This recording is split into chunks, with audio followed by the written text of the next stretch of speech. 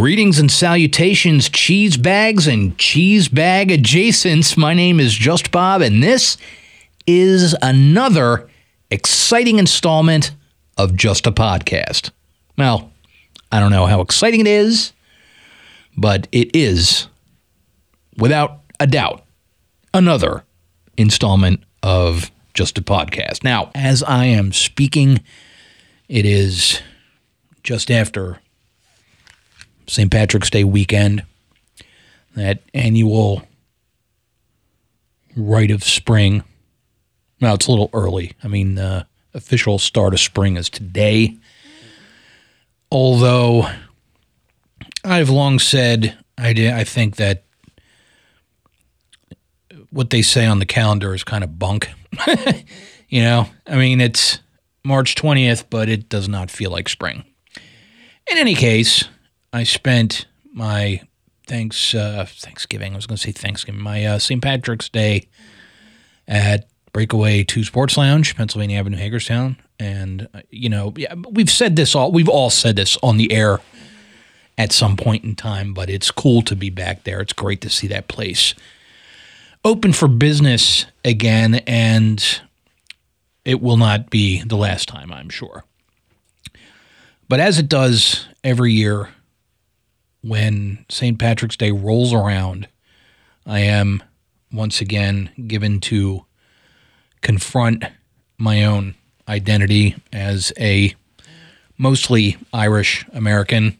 I mean, I'm a bit of a mutt in that mostly Irish, significant English, Welsh, Scots, and little German too, a little bit. But, predominantly Irish. I'm from a predominantly Irish family, and it's not one of those things that's like, some people are very gung-ho about whatever their ethnicity might happen to be. And that was never really the case in our family. The fact that we were, Irish and generally British descended is more or less just it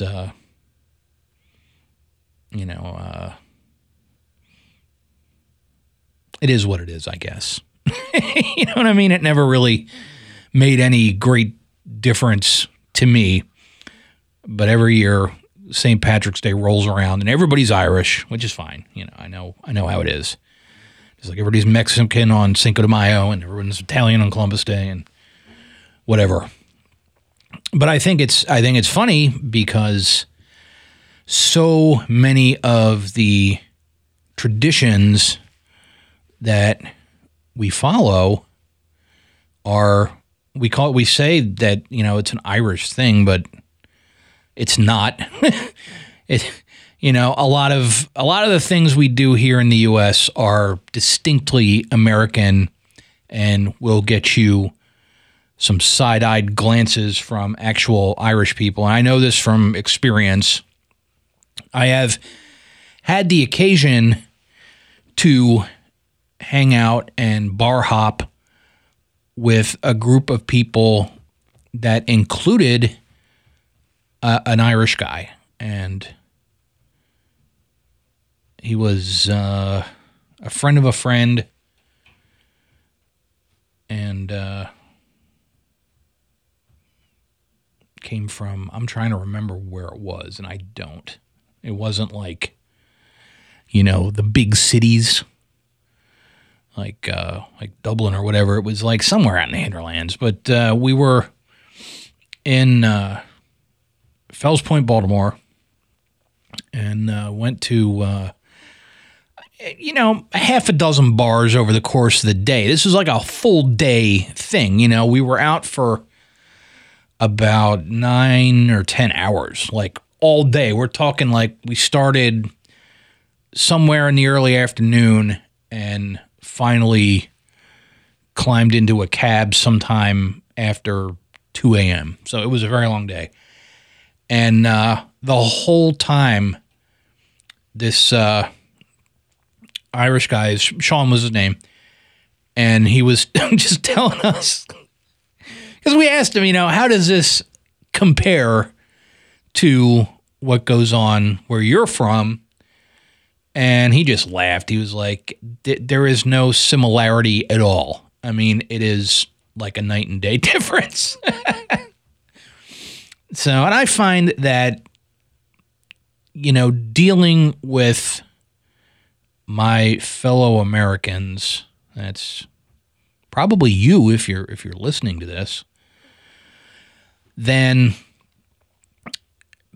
people, and I've been seeing this like on the socials and whatnot, but people like have this notion that like this is the default, like the way that we do things here is the only way.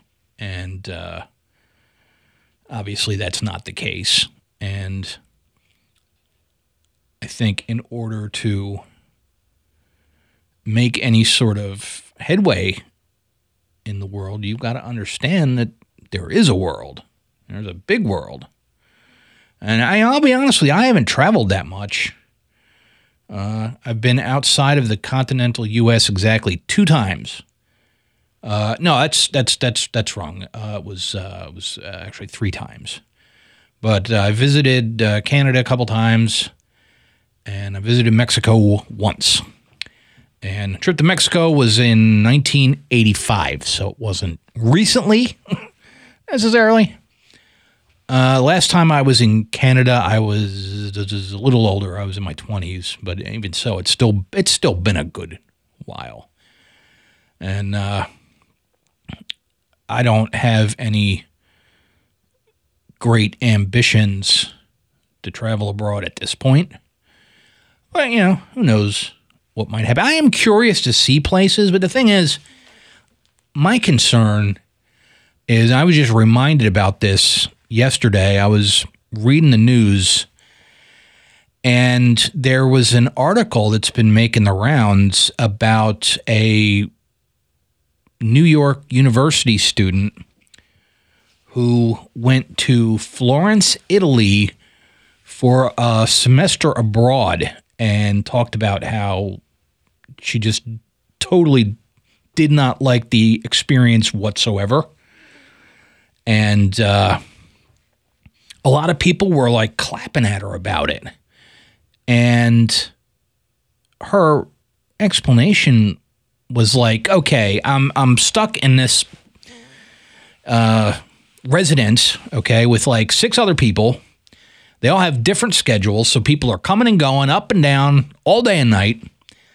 And I'm just trying to get my work done. The only reason she was in Italy in the first place was because the semester abroad was a requirement for her course load, for her major, for her program. And so I guess she kind of made the best of it. People are saying, you got to appreciate it, blah, blah, blah, blah, blah, blah, blah, blah, and talking about how her roommates were all out traveling every weekend and this sort of thing. And, I kind of get it, though, because, what's paradise to one person may be hell to another. But in this case, I think it's more like wanting to get down to business and get done what you need to get done. You got the rest of your life to take vacations, after you get out of school. So that was my takeaway from it. And I kind of felt like, it makes sense to me anyway. But like I said, people on the socials, they always have their own sort of ideas about everything. And that's kind of what social media has done. People always had opinions about stuff, but they did not have a platform for it before. And now anybody with an internet connection can go and they can make their opinions known to the whole world. And there's something very positive to be said about that. But there's also something very negative to be said about that. You know, the level of discourse is often pretty low. You know, I mean, you got people who just have a different perspective, but are unwilling or unable to reconcile it. You know what I mean? Like, I understand you're not necessarily going to agree with everything I say. And so I am more than happy to kind of explain where I'm coming from. With the understanding that even after I do that, you still may not agree with what I have to say, and I may not agree with what you have to say, but I don't feel like I should need to, you know, force everyone else to conform to my position on things. And there's a lot of people who just never got that memo. There's a lot of people who never got the memo. And so you go on Facebook or Twitter any time of any day, and you're going to see a lot of really stupid, pointless, time-wasting arguments about dumb things that don't mean anything. And I find that amusing on one hand, and a little bit of a cause for concern on the other hand, because I wonder, where does it go from here? I think it's only going to become more so. You know, it's gonna be more of the same. But I am very curious. I'd like to revisit this topic in like 5 years and just sort of see, like, this is where we were and here is where we are. I mean, there's a lot of divisiveness, and it's becoming more and more difficult for many people to compartmentalize things and to, focus your attention on one thing at a time. And I'm as guilty of that as anybody else. And if you have listened to me on the air, and if you haven't, then I don't know why you're listening to this now. But I mean, if you've listened to me on it, you've heard that, you know. I feel like everybody is at least deserving of having their say. It would just be nice to see it done in, I don't know if I'm going to say a more polite way, but, I feel like most of the time, most of the conflicts that happen when you're, on the socials, I think are avoidable. If you just, a lot of people will just, that it's like that knee-jerk reaction. It's like the rubber mallet on your kneecap makes you kick. But, most of the time I think it, and I can't tell you how many times I've done this, type out something furiously and get ready to hit send and then don't do it, because what I'm saying is, going to create fallout of some sort. And, nobody needs that. I just don't think I don't think that's necessary at all. But it's identity, and it seems like it's becoming more and more important every day. You have people who are expressing their preference with respect to pronouns and with respect to their own personal name. And this is a thing that really just, I find it extremely bemusing and extremely confusing, okay? And it's this, all right? You see somebody who is, transgender or non-binary or something like that, and they'll say, my pronouns are this, my name is that. How much more easy can you make it? But people will kick back at that. And they'll say, well, you were born this, so you're that.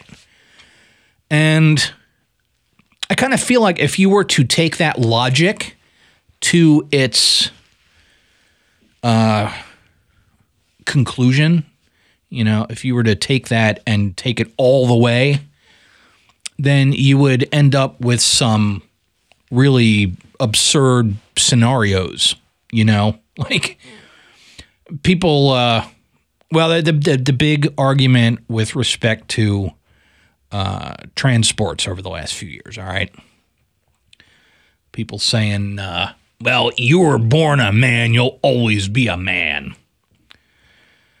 And every time I read that somewhere, I always have the same reaction, and that is, I wasn't born a man.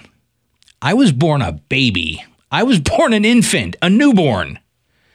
It takes time before you become a man or a woman. You know what I mean? So, and I also feel like you should have the ability to decide what is best for yourself. And a lot of people seem to really want to tell you who you are. Isn't that ridiculous? Like, I'm not going to tell you who you are. You know who you are, or if you don't know who you are, then that's for you to figure out. If you tell me who I am, I'm probably not going to respond well to that. And I would imagine it's the same thing for a lot of people. Do you want somebody dictating your identity to you? How absurd is that? I mean, I honestly cannot wrap my head around it.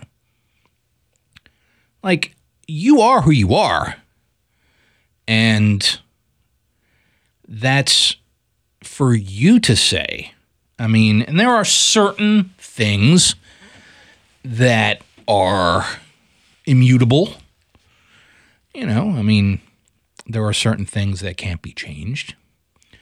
And there are certain things that people think are immutable, but actually are not.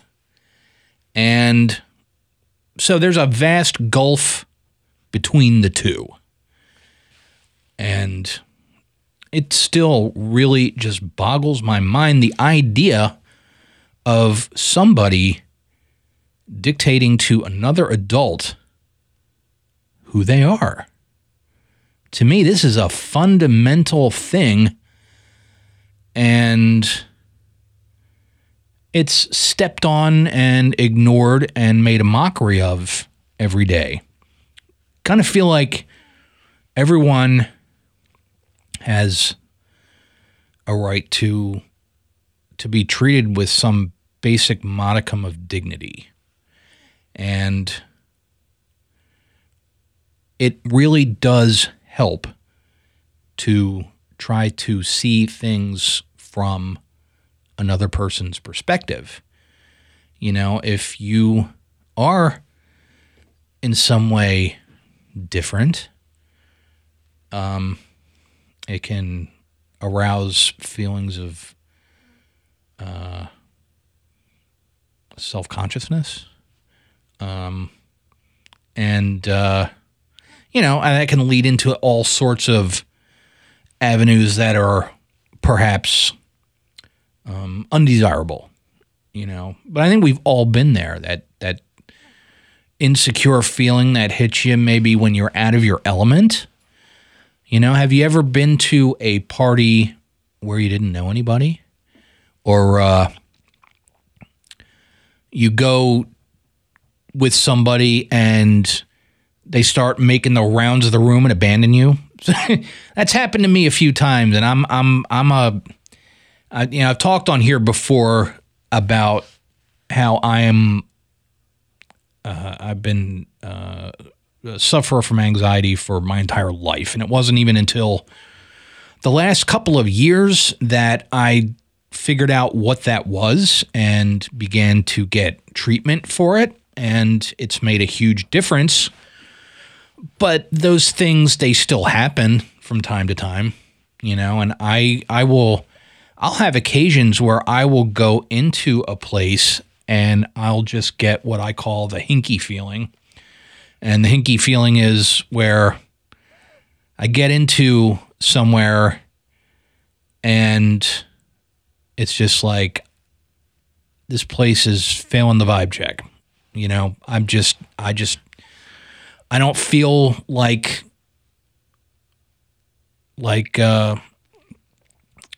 I'm comfortable here.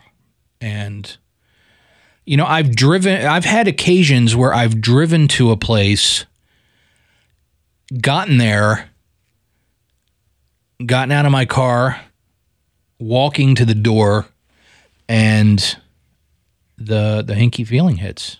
And I have had times where I would just turn around, get back in the car and go home. And I used to become upset with myself when those things would happen. And now I don't. I don't, because I understand that's just the way that I am. And the only way I'm going to ever be able to overcome that is by not beating myself up about it. You give yourself room. You give yourself a margin of error. You give yourself permission to be less than perfect, because that's what we all are. I've never met a perfect person ever. Pretty sure it doesn't exist. At least not in the real world. For fictional characters, possibly, but we're not fictional characters. We're real people, and we live in the real world, and the real world is complicated and difficult and messy and all that stuff, So you do what you got to do to get by. But I think it would be so nice, and it would make life in the modern world so much easier for everybody to just say, you decide who you are. I'm not going to tell you who you are. And you're not going to tell me who I am. I'm going to listen to you to find out what you are. And I'm going to expect you to listen to me to find out what I am. And it seems like that's the only way to really do it. Because you get people just go into extremes, Popular one is I identify as an attack helicopter. Get lost. That is so dumb. It's dumb. And not only is it dumb, but it doesn't make any sense. Attack helicopter.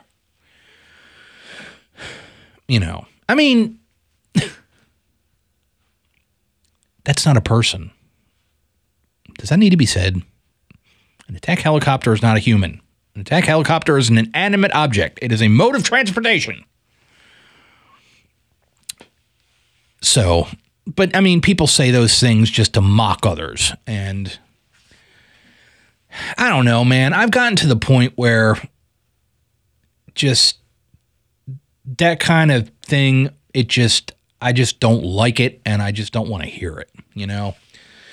And I've heard people say that, you know, we're on a slippery slope to comedy being outlawed or something like that. And that's not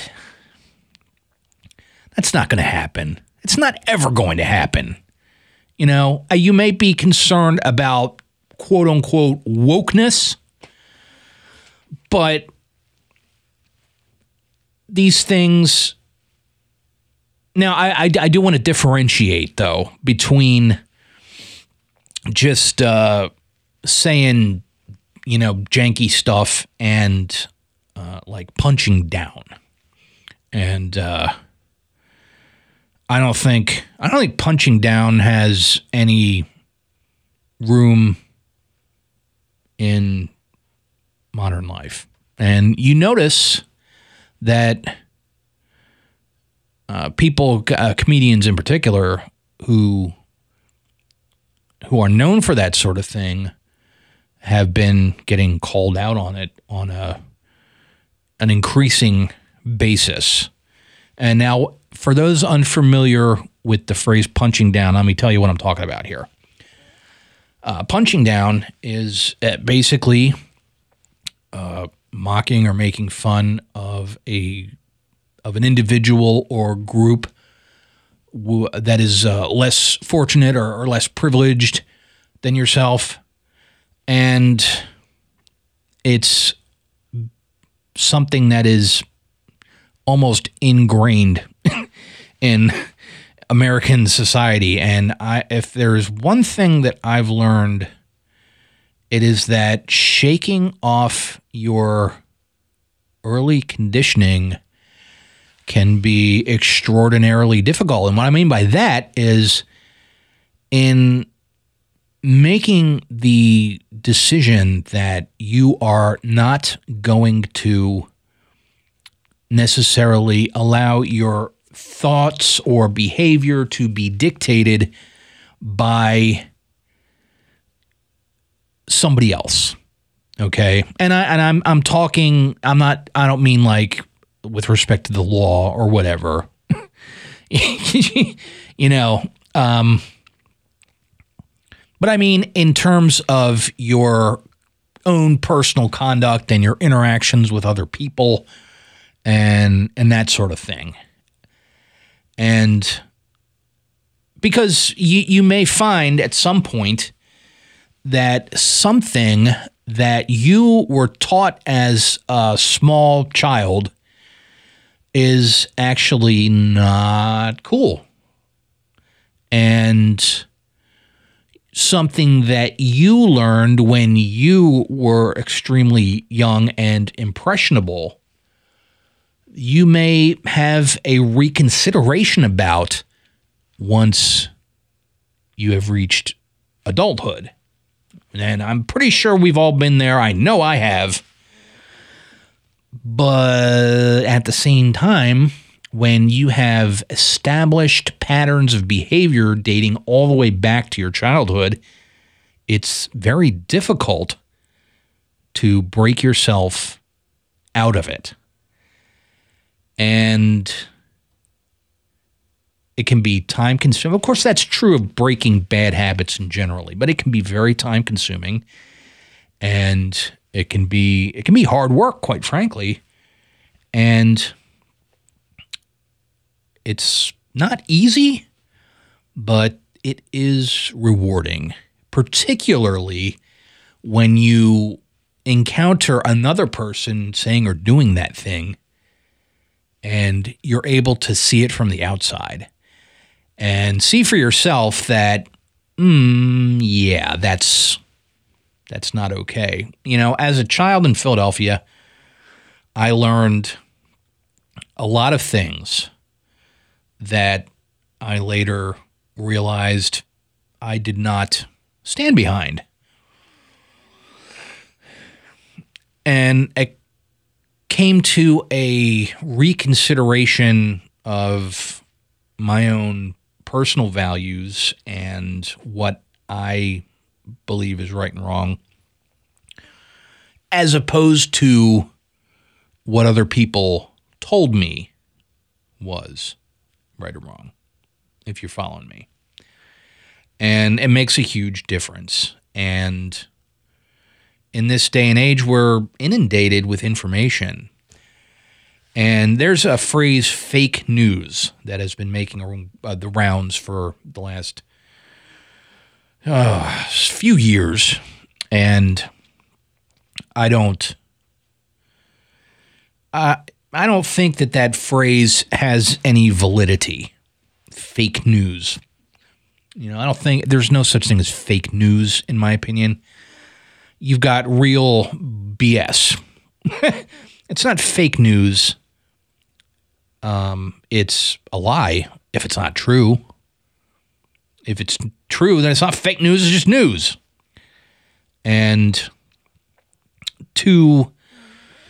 this goes for really any society, any sort of,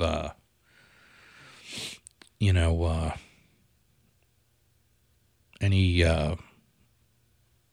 sort of situation. Like, what am I trying to say here? To invalidate news sources that are legitimate and vetted and accurate, that disagree with your stance, does not make it fake. And I think it's funny to me, there's people talking about like participation trophies. I saw a meme recently where it said,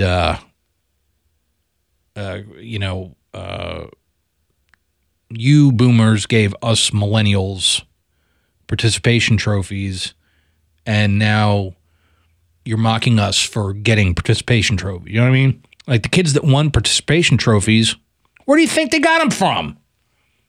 You know what I mean? And I remember, I'm not a millennial myself, but I'm not much older than the oldest. I'm only about 5 years older than the oldest millennial. I mean, I'm at the tail end of Gen X. So I know those kids. They were in elementary school when I was in high school.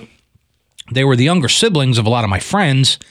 And so I saw this for myself. And I remember thinking as a teenager, it's kind of cool. You go out for a sport, you play a sport, and then everybody gets something to commemorate it. I remember when I was playing Little League baseball in Port Richmond, Philadelphia, when I was 7, 8 years old, and I barely got off the bench because I sucked. There was two things that I would come to realize I was doing wrong in my baseball education. The first thing was I was taught to throw and catch lefty because I write left-handed. And turns out that I'm not fully left-handed. I'm mixed dominant, which means that I have certain things I do with one hand, certain things I do with the other. Actually, I'm more right-handed than left-handed. I mean, the only things I do exclusively left-handed are write, hold a fork, brush my teeth.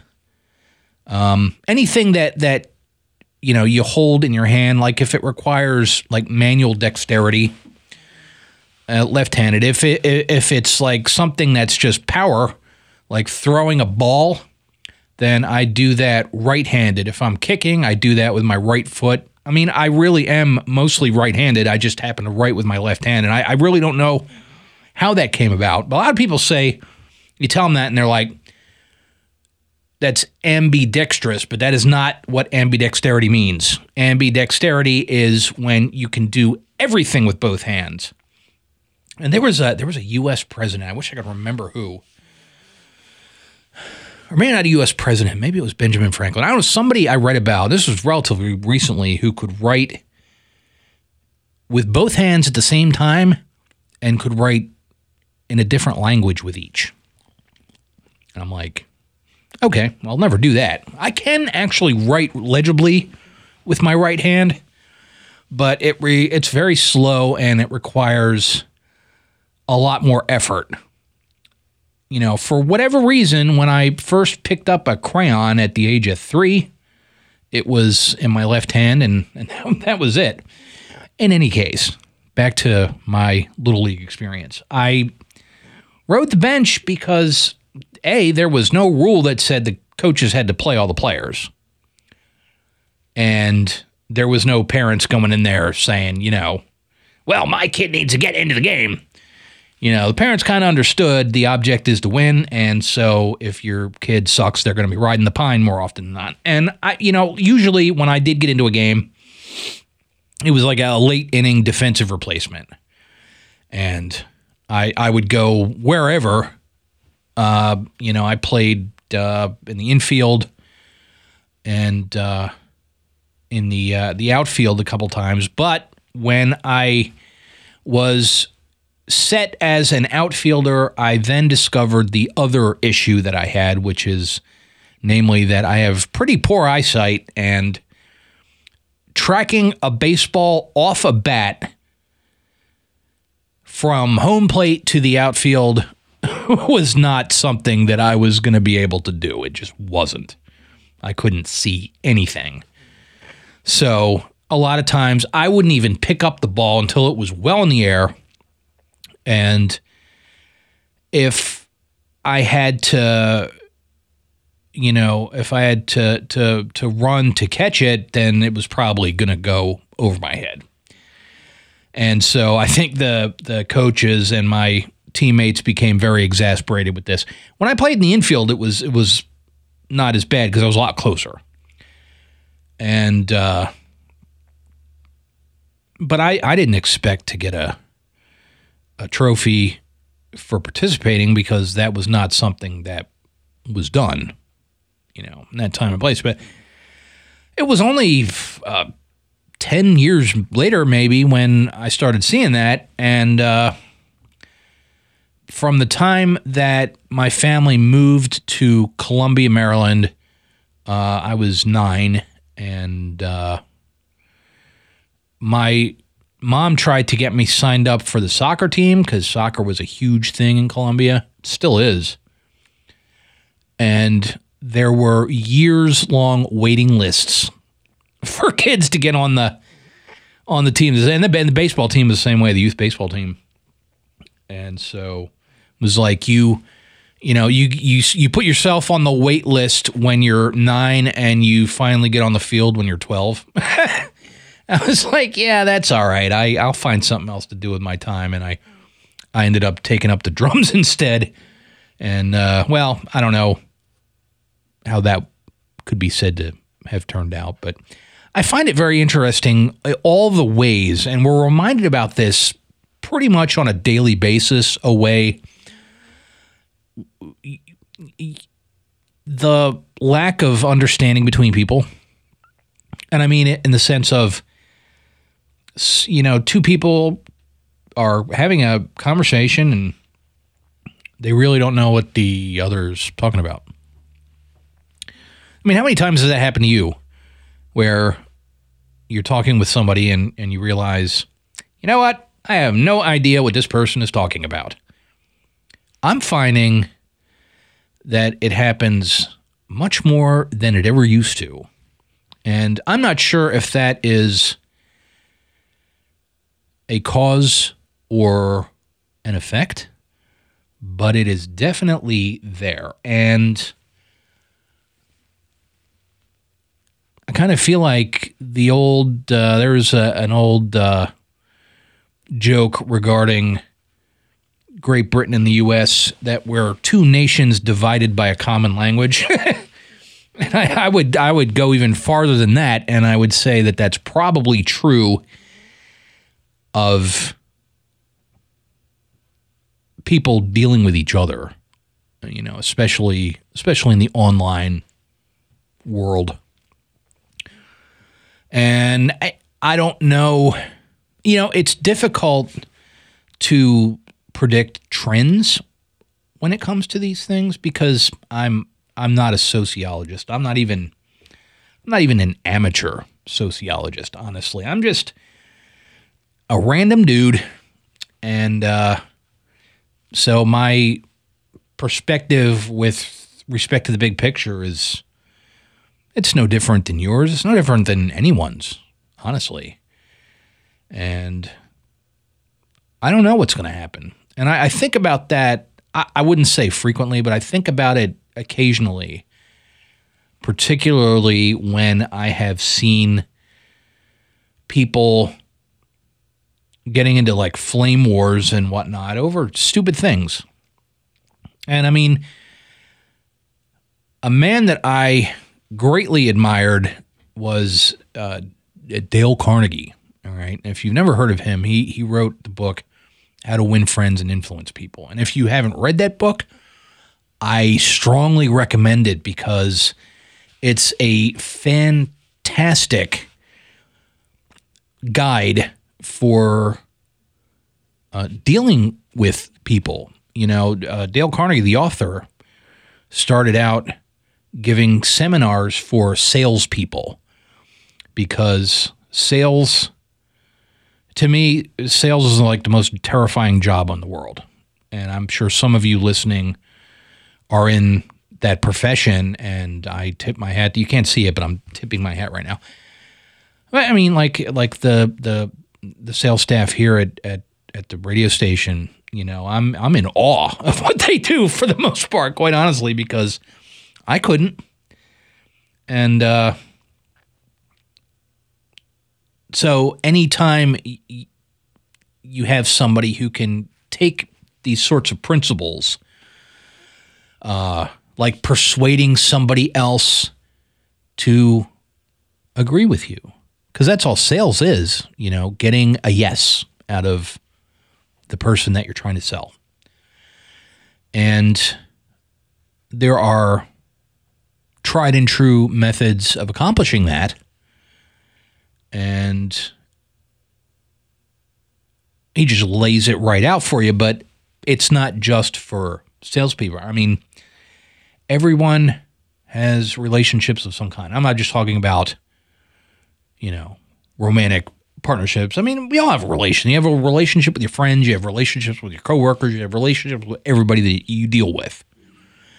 And having a way to kind of smooth out those interactions by knowing what to say and what not to say to sort of grease the wheels is incredibly helpful. And for several years, I would reread that book on an annual basis and try to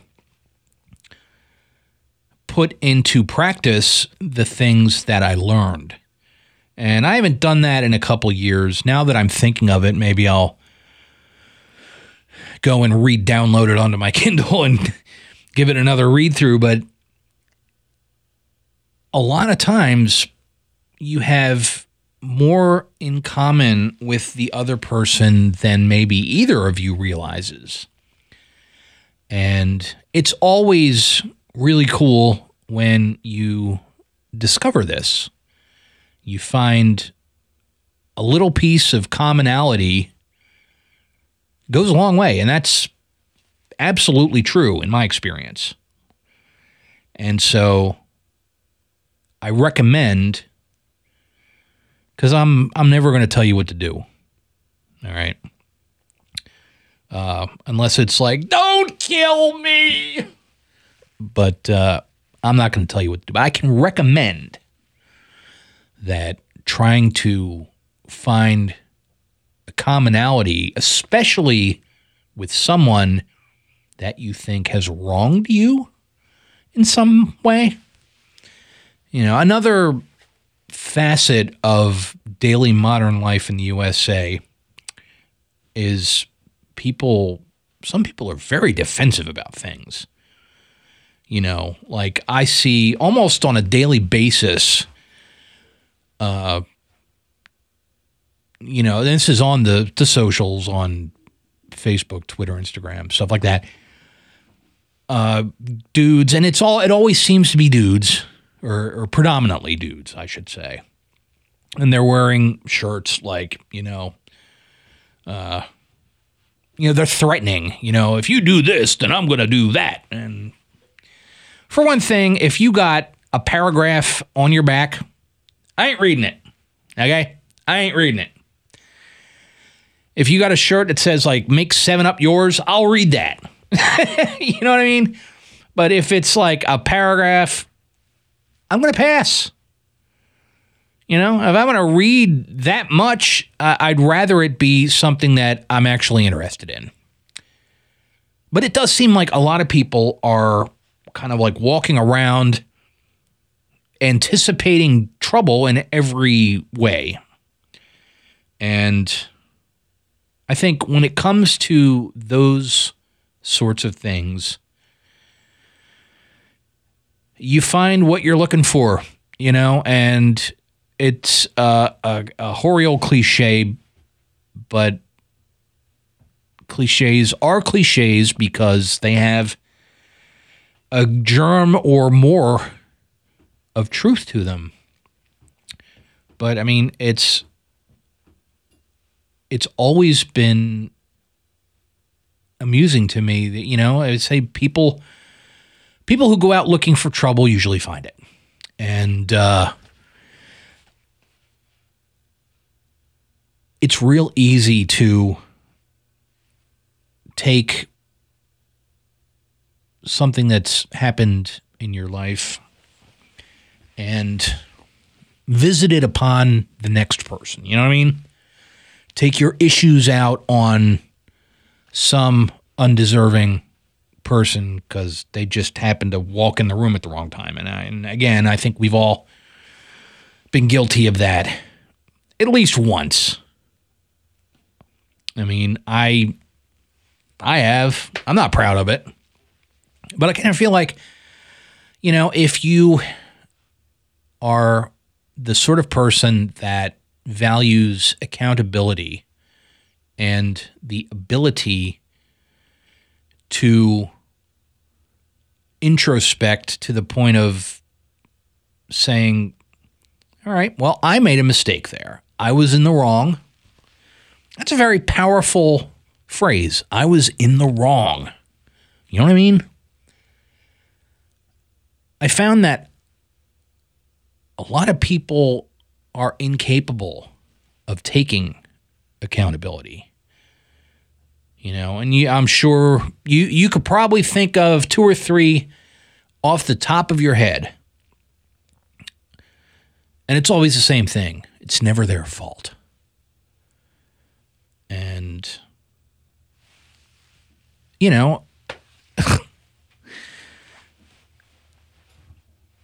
sometimes it just is your fault.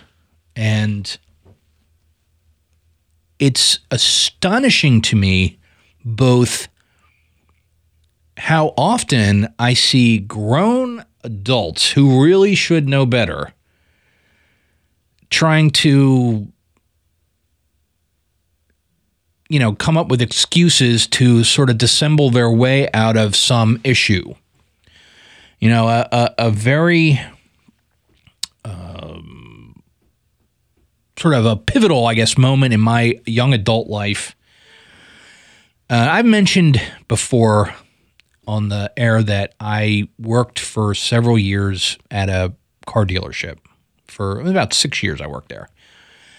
And part of my job was retrieving customer vehicles for service customers. All right. So they would bring their car in and it would be parked out in the back.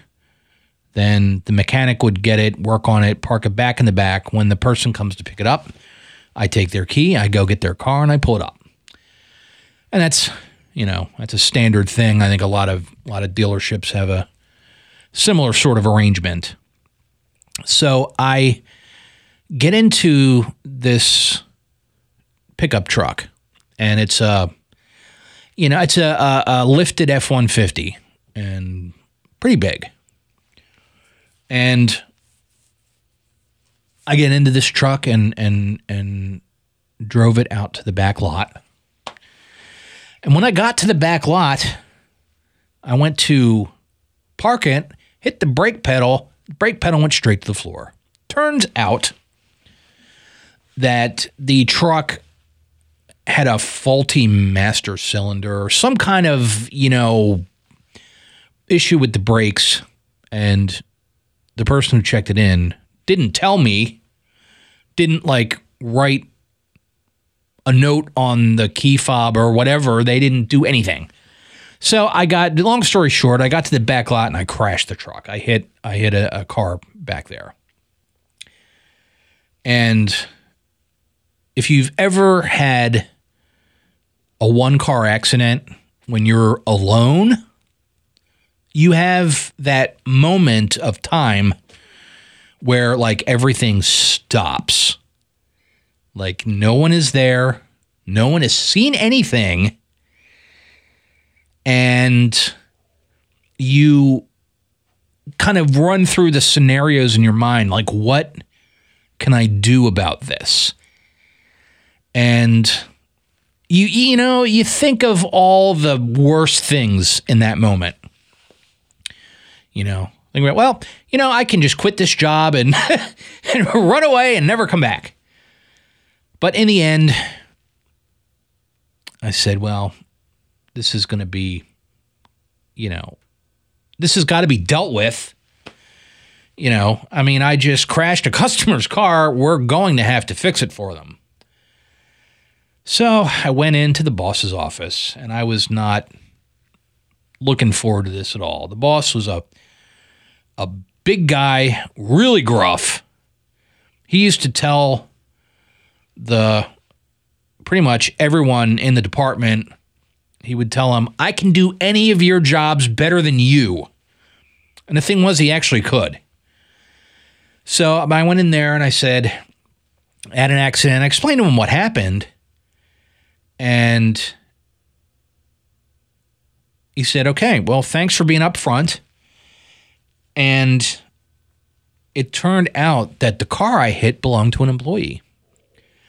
And the employee went to my boss and tried to get me reprimanded for the accident.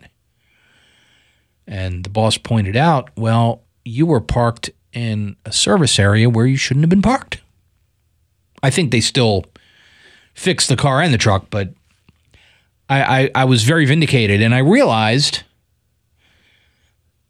it happened because I told the truth.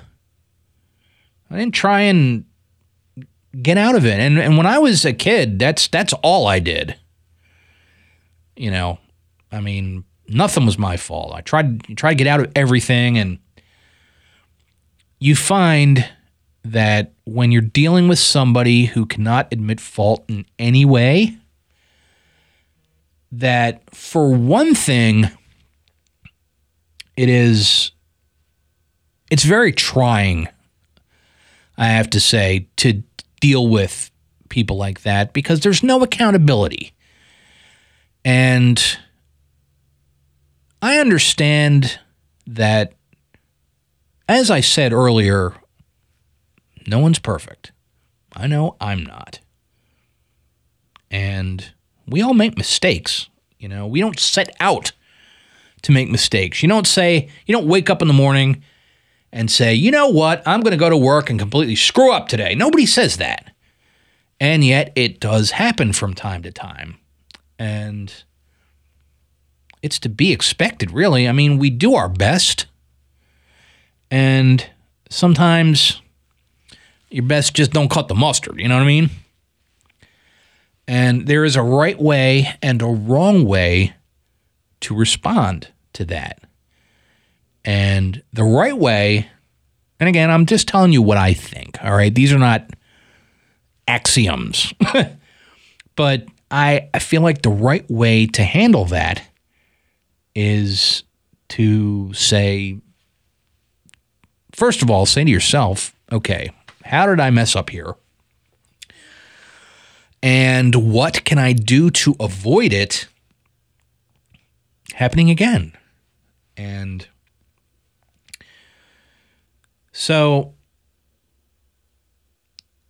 that requires, first of all, it requires honesty. It requires an unwillingness to BS yourself, because we all do that. We all do that, you know. You might tidy up an unpleasant truth to make it a little more palatable. But when you are alone with yourself, I feel like the best thing to do is just be straight up and be honest. And you're going to find that instead of the worst happening, which is what we fear, you know, I mean, if you are in a position where you're like, well, that wasn't my fault because blah, blah, blah. Chances are you are afraid or apprehensive about what the consequences are going to be. But I have found that when you are willing to do that, take responsibility for the things that you did and be upfront and open about it, and express a willingness to adapt and make a sincere and honest effort to improve, you're going to find that people are a lot more willing to listen to what you have to say, because they know you're not lying to them. I mean, to me, that's just, that's really basic. But I learned that I was, 23 years old when the episode I just mentioned took place. Yeah, relatively young person. And I realized, wow, that wasn't as bad as I expected. And it actually ended up working in my favor. In fact, I was singled out by the boss in a meeting who said in front of like 60 some service staff people, you should try and be more like JB. And I think no one has ever said that about me before, and probably since. But I digress. I'm not here on a soapbox to try and lecture you. I'm just sharing some thoughts that I've had that maybe you agree with, maybe you don't. If you don't, though, maybe you ought to give some thought as to why. And let me know. Like I said, I welcome debate when it is respectful. And I kind of feel like the only way to really get things done effectively is by doing that. The understanding that even people you don't agree with still have a point of view with merit. And frequently I have found in my own experience that making an honest effort to understand why others behave in the way that they do is